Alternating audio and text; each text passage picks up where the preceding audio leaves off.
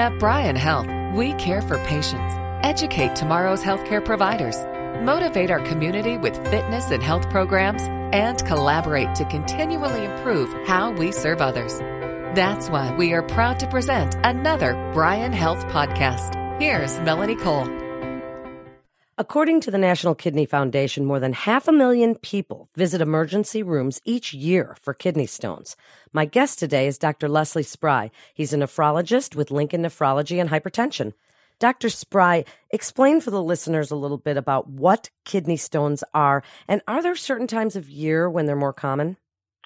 Yes, well, it turns out that kidney stones are extremely common, especially in the more warm or arid parts of the year. Especially during the summertime, and especially in very hot, humid kinds of weather where people are prone to sweating and dehydration. Men have more stones than women, and it turns out that about 1 in 7 men in their lifetime will have a stone event, and about half of that rate occurs in females, although it's interesting to note that in the last 10 to 20 years or so, females, the incidence of kidney disease in females has actually been increasing.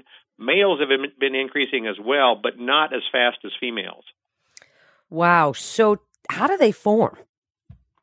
Well, kidney stones are formed as a result of too much stuff, chemicals and things like that build up in the urine. The most common reason is that calcium gets into the urine in higher concentrations than it should, and that calcium forms stones. It either forms stones called calcium oxalate stones or calcium phosphate stones, and that's the most common. About 8 out of 10 stones that are formed are calcium stones, and a smaller percentage are what we call uric acid or gout stones.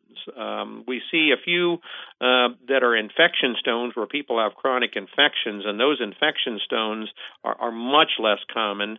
But as it said, the most common stone that most people experience is a calcium stone, and they're formed by having too much calcium and other things in the urine. Turns out the most common cause of stone disease is a high-salt diet.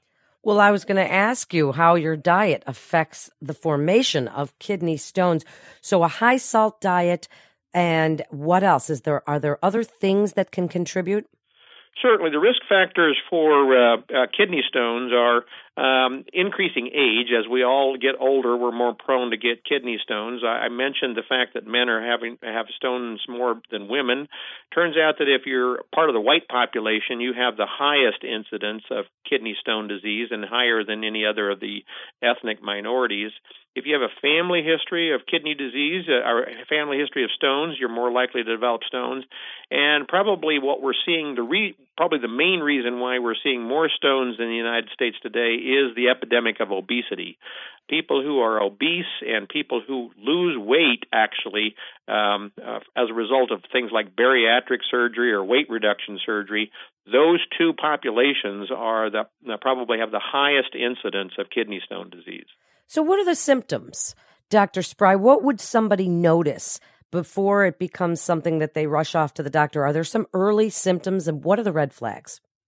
Yes, so the most common symptom, obviously, of kidney stones is pain. That pain usually is rather abrupt in onset. That pain usually is in your back or what we call the flanks, although the pain can be any of a number of different areas, starting from your back, rotating around to the side, going into your groin, and in some cases it actually goes into your genital area, such that men will have pain into the testicle and women will have pain into the labia, and that will be the pain that is again abrupt in onset, quite severe, and usually associated with at least some blood in the urine. Sometimes you see blood, sometimes you don't.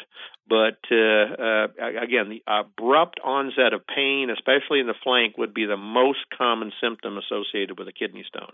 Is this an emergent condition? And so do you go to the emergency room or do you go see a nephrologist? And what treatment options are available? Well, if you're having acute pain, obviously the most common thing you're going to do is go to either an urgent care or an emergent care setting. In most cases, in order to diagnose stone disease, you're going to need to have the availability of at least some type of X-ray procedure or ultrasound, and you're also going to need to have the availability of a way to examine the urine, because the two most prominent findings of stone disease would be blood in the urine, either in microscopic amounts that you have to test for or in visible amounts where you might actually see some red blood in the urine. The other thing that needs to happen is we'll need to take some X-rays. The best X-ray is called a helical CT scan or a thin slice CT scan. It's sometimes called a low-dose CT scan. Those kinds of scans usually have to be done in emergency rooms and are the best way to screen for stone disease. Other tests can be done that includes just a flat abdominal film of the abdomen or an ultrasound, but those are usually less sensitive in picking up stones. And again, the urinalysis is also extremely important. A good history and physical examination is also important as well, because the major differentials for stone disease include things like pelvic infection, bladder infections. You can even have an appendicitis or even gallbladder attacks that can mimic kidney stones. And then what? What are the treatment options? Is this something that is medicational intervention? Is it hydration? Does it usually require some sort of procedure? Tell us about treatments. Yeah, well, so the treatment it depends on the size of the stone. If it turns out this stone is quite large on the examination, then that's going to require some kind of surgical intervention, and that's where my colleagues who are urologists get involved. If the stone is generally greater than about 10 millimeters, it's not going to pass on its own, and it's going to require surgical intervention. If the stone is less than about 5 millimeters, which is quite small, then that stone most likely will pass just with medical management. And medical management usually involves use of pain medications to treat the stone pain, and also use of hydration. If the patient is nauseated or vomiting as a result of the extreme pain, then you're going to need to administer that fluid and hydration by vein.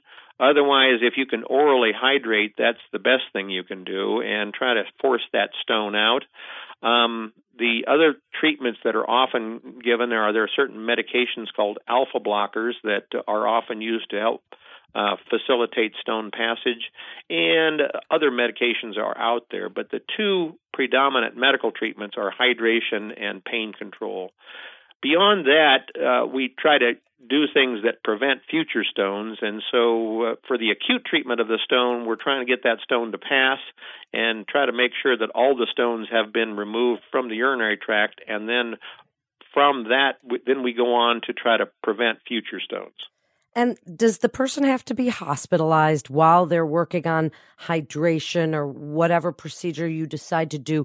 Do they have to be hospitalized, or is this something that they just sort of wait out at home? Well, again, it depends on the degree of pain.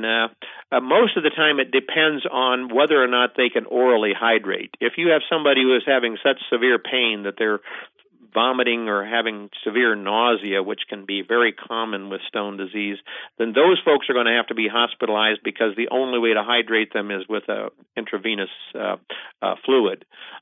If they can take oral pain medicines, and if they can orally hydrate, we would prefer to send them home. So that's usually the main differentiating feature is, can the patient orally hydrate, and can they take oral pain meds? If they can't take it by oral, then they're going to have to be hospitalized.